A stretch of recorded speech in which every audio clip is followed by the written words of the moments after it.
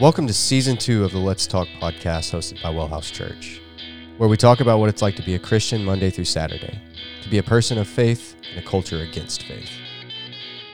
So let's talk about how we should feel about resolutions now.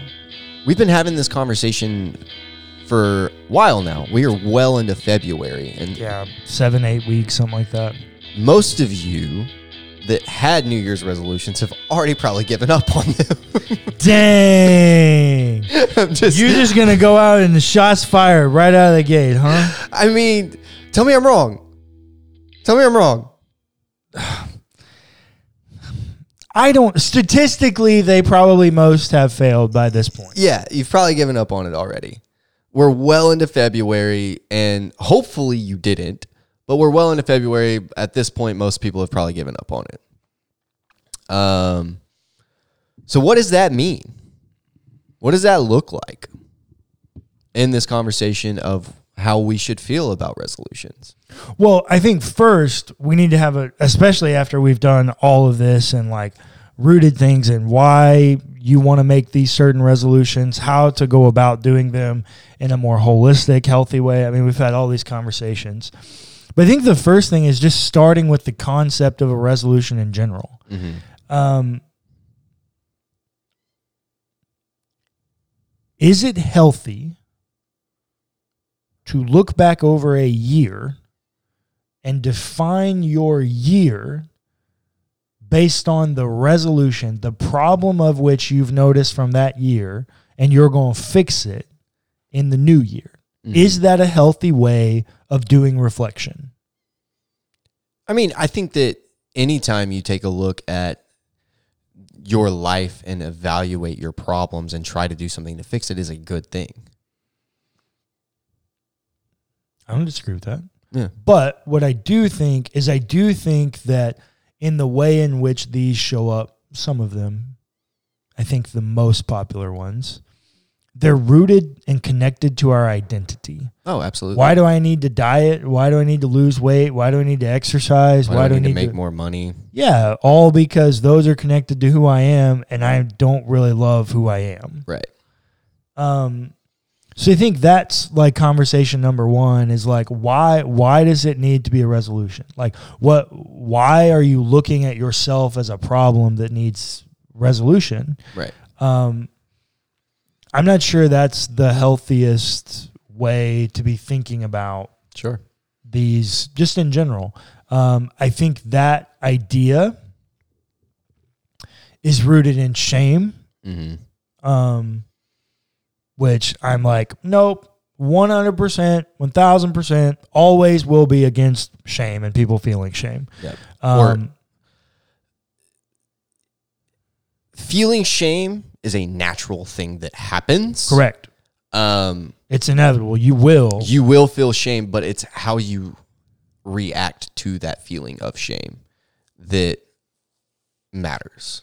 If you're trying to change who you are as a person because you feel this shame, like I look in the mirror and I'm not comfortable with my body, so I diet and exercise, right? That's a feeling of shame, and you're probably reacting to it not in the best way. Does that make sense? Am I communicating that? You're communicating it fair, but I think you're having a conversation I'm not having. Okay. Not that your conversation is not valid. The conversation I'm having is theologically what is shame. And shame, the first time the word ever pops up is the last verse of Genesis chapter 2. And it's actually the adverse. And the woman and man were naked and unashamed. Right. And then as the story progresses, the first time you get the actual word shame, is right after they sin, they were naked and ashamed. Mm-hmm. Shame is this thing that's connected to sin that says, I am a bad thing. Right. I am not good. I am not worthy. I am bad. Right.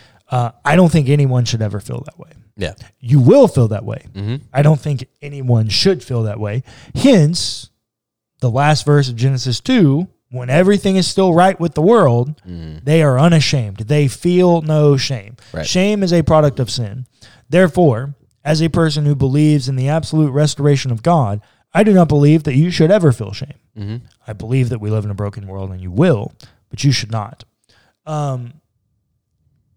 So that's what I mean by it. Like you're inevitably going to, but God never intended you to feel shame. Right. And so anytime you come up with a resolution that's going to be rooted in your own shame, I'm going to push back and go, hey, right. let's maybe not jump to resolutions. Let's jump to how do we love ourselves better? Well, and that was the conversation that I was diving into of how you're reacting to that shame.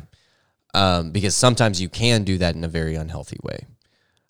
Which creates larger problems in the long run. And the conversation of dieting and exercising, you can overdo it and eventually end up hurting your body worse than it was before. Yeah, I agree with that. So, or in the conversation of money, you can develop a money and work addiction. Like, oh yeah. Right, like think I got it. I think I have that T-shirt. Think I wear it. I did not 3 mean that times a week. I didn't mean that as a shot to you. I was just like that was just what came to mind. But, no, it totally I totally once again. Yeah, we live in a broken world. You were never intended to feel shame, but you will. Yeah, like it's just part of it. So I think that's the part about the identity piece that I think is worth having a conversation about. The other piece that I think is worth having a conversation about is the way in which we go about resolutions. Mm-hmm. And this is just, I think, a problem with our society. That we want everything to happen now. Yep. When I want it to happen, I want it to happen. Mm-hmm. Why do I own all those Blu-ray, DVD discs over there and a Blu-ray player and I hadn't watched one of those and I've watched something on there twice since I moved in, and I've lived here 8 months, 9 months. Yeah, because you have streaming capabilities. Because I want it on, I want it right now. Mm-hmm. And you don't want to get up off the couch to put the DVD in. Yeah. Yeah. Why is our culture given over to fast food and DoorDash and microwaves? McDonaldization is actually the sociological term for that. What is it? McDonaldization. That's not. I swear. McDonald's has changed the game so much that we've made a category of it encompasses constructs. Yeah, it encompasses lots of things, but it's like the want it now mentality. Yeah, it's McDonaldization. I'm not going to call it that. I refuse. That may be the real word for it, but I refuse to call it that. Wow. Yeah. Oh, Ronald. Ronald McDonald. Oh my gosh. Okay. So with that, let's think about this idea of resolving problems. Rarely can you ever solve a problem right this instant. Mm-hmm. It takes work, takes time. It takes development. It takes progress. It takes a journey to resolve something. Mm-hmm. If I am hungry, now I've got a lot of ways in which I can solve that problem. Mm-hmm. I can go cook myself some food. I can eat a snack, which I can get very quickly, but it won't be as filling. I can go to my leftovers, which won't taste as good as fresh food, but I can get it much faster because I can warm it up in the microwave. Or I can get in my truck and go drive somewhere to eat. Or you can DoorDash. Or I can DoorDash. Or have waiter food or delivered whatever. in some way. So there's a variety of different ways that I can solve that problem. But none of them are immediate. Instantaneous. The only way it would be instantaneous is if I happen to be sitting on the couch and I was like, oh, I'm hungry. And there was already a bowl of nuts sitting on the table. Mm-hmm. Outside of that, none of those things are instantaneous. Well, even then, it's not instantaneous because you still have to take and eat.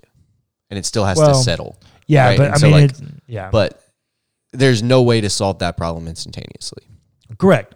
And so why would we think that jumping into resolutions, we can solve them instantaneously? Yeah. That's dumb.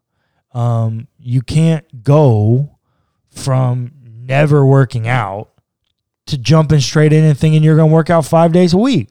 You know, something I've been thinking about a lot is like my relationship towards other things. And what do you mean? Give me an example of like what relationship you have with other things. So like my relationship to caffeine. Okay. Like I noticed that I can have a very unhealthy relationship to caffeine. Oh, okay. Because like it becomes a very, this is a thing that I need type deal. And like, that's just an example. Yeah. But all of these resolutions that we've talked about are rooted in your relationship to yourself and also your relationship to this other thing. Correct. Whether it's to money, to diet, to exercise, Books, what have you, books, whatever. Traveling. It is your relationship to this thing. Yep. And if you think about these as a relationship, it takes work to build that relationship. Yep. To build this healthy understanding of why I am doing this and have that healthy thing in the back of your mind. Well, and it takes time and progress. And also, let's remember, all of this started from an identity place. I am not happy with the person I am. Your relationship to yourself. Yeah. So I'm going to resolve a problem that I think is the primary issue and why I don't love myself or why I feel like I'm a project that I need to make better.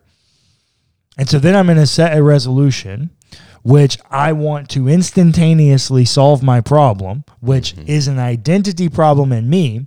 But the fact that I jumped into it in this way, I didn't treat it as a relationship. I didn't treat it as this living organism that I have to cherish and nurture and develop and care for. It's like a genie in a bottle thing. I'm just going to wave it and it's going to happen. And so you jump out there and you go for it. And then you fail. Right. And then you just feel worse about yourself. Yeah. And it's a perpetual cycle. And I think this is why we never progress. This is why we never get forward. This is why we never actually solve these things, because we're treating symptoms rather than causes. That's right. And so if we start from, hey, this is how I feel about myself. I need to work on myself. And not in a way of like, I need to fix myself, work on myself. No. Like, I need to work on loving myself and being appreciative of who I am in my body, the body that's protected me from large amounts of trauma and all the things that I've done. It's done the best job it could with what I've given it. Yeah. And I haven't been dealt the best hand. Yeah. So I haven't given my body the best hand. Right. But it's cared for me the best way it knew how. I think the first step in having like healthy resolutions is, first of all, coming to a place where you can unapologetically be yourself. Yep. And just as a very flat line statement, you need to be comfortable in your own skin and happy with who you are. Correct. Because when you're carrying all that shame and you're taking that into your relationship with these other things, you can talk about it like you could with alcohol. If you're carrying this shame and you take it into a relationship with alcohol like this, you could very quickly develop an unhealthy relationship with alcohol, just like you could with all these other things. For sure. And it becomes a masking kind of distraction type deal where you're not actually dealing with your shame and your trauma. Agreed. And so, if you begin to think about these things as you caring for your person, your whole self, and realizing that all of this is a risk-reward analysis very quickly in your head, what you will notice is that it is a significantly higher risk for you to say that week 1 of January, I'm going to be in the gym 5 days a week, as much as it is to say, hey, week 1 of January, I'm going to work out. And by the last week of December of the year, I'm going to be at a place where I'm regularly at the gym 5 days a week. Yep. Because now you have room for error. You have room to grow into. You have room to be able to say, hey, maybe I bit off more than I can chew and my body's not prepared to allow me to be in the gym 5 days a week because it's protecting me and it needs to grow into this new journey I'm trying to take. And so I need to start with 2 days a week. And I'll do that for January and February. And then I'll move to 3 days in March. And then I'll do that till the summer. And in the summer, I'll move to 4. And then, oh, wait, now I'm at 4, 6 months in. I feel great. I look great. But I've realized that I don't need 5 days a week in order to accomplish the things I want. So I'm going to scale it back. I'm good with 4. If you give yourself that fluidity, that relationship that you're working on and cultivating, what you realize is you may have set ambitions for yourself that you didn't actually need. Yeah. You did it because you thought, oh, well, this is a good idea. But you didn't actually know what your body or your person or your identity or yourself or any of these things, you didn't listen to yourself, and so you didn't actually know what you needed. Really, what the conversation we're having is about not working on short-term goals to reach the long-term goal. You're trying to jump immediately to the end of the long-term goal. You know, like you have your long-term goal and you're supposed to set little short-term goals along the way to help you reach this long-term goal. In lots of these conversations where things go wrong is people skipping all these short terms and just jumping straight into the long term and trying to find the end goal of the long term immediately, right? That's the conversation we're having when you really should be setting little milestones for yourself. Cool. We're here. Can I improve this? Do I want to improve this? Or is this sufficient? Yeah. You know, and having that constant reevaluation of these goals. Yeah, that's the deal. I'm not necessarily sure that everyone that jumps into them is trying to achieve long-term versus short-term. But what I think they're doing is before jumping into it, they're setting a goal that they have no idea if it's actually the goal they want. Right. It's one that they've created and said, now I've got to just do discipline in order to get it. Yeah. But what they didn't do is, and I think we talked about this on my episode with Abby Womack, but a lot of people are using this language of like, I'm not setting resolutions, I'm setting intentions. And I actually like that because I can intend to do something and I can wake up and say, hey, today I intend to read a book. I'm going to read for a little bit today. What I didn't say was when I had to read it. Right.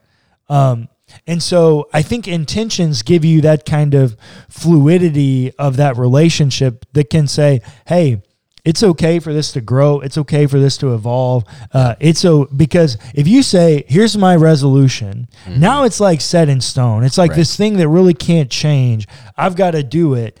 And either I did it and I succeeded or I didn't do it and I failed. Right. Whereas an intention in this level of like fluidity where I have a relationship with this thing, it's like, hey, I'm going to exercise more this year. Right. I'm going to spend more time in the gym. And then you can put, like you said, a short-term goal. I'm going to spend at least one day in the gym every week of this year. Right. Okay, great. And then when you do that for a season, you're like, oh, hey, I'm ready for another day. Yeah. You can grow into this. You have this kind of relationship. Instead of jumping out there and go, I got to work out for 2 hours, 4 days a week, and I need to be jacked, just meathead style. It's like, well, actually, is that really what you want? Because I know a lot of guys that set out to become meatheads, and then they start exercising, and they go, well, actually, I like the way my body looks like this, and I don't know that I want to get any bigger. Yeah. So in social work, we do this thing with our clients where, your first couple sessions with your client, whatever it is, whatever kind of role you're taking here, is you assess. You figure out where they are, and then you set goals together. Okay. And then you implement the plan of how they're going to reach these goals, and then you evaluate how it's going. Assessment and evaluation are constantly going on all the time.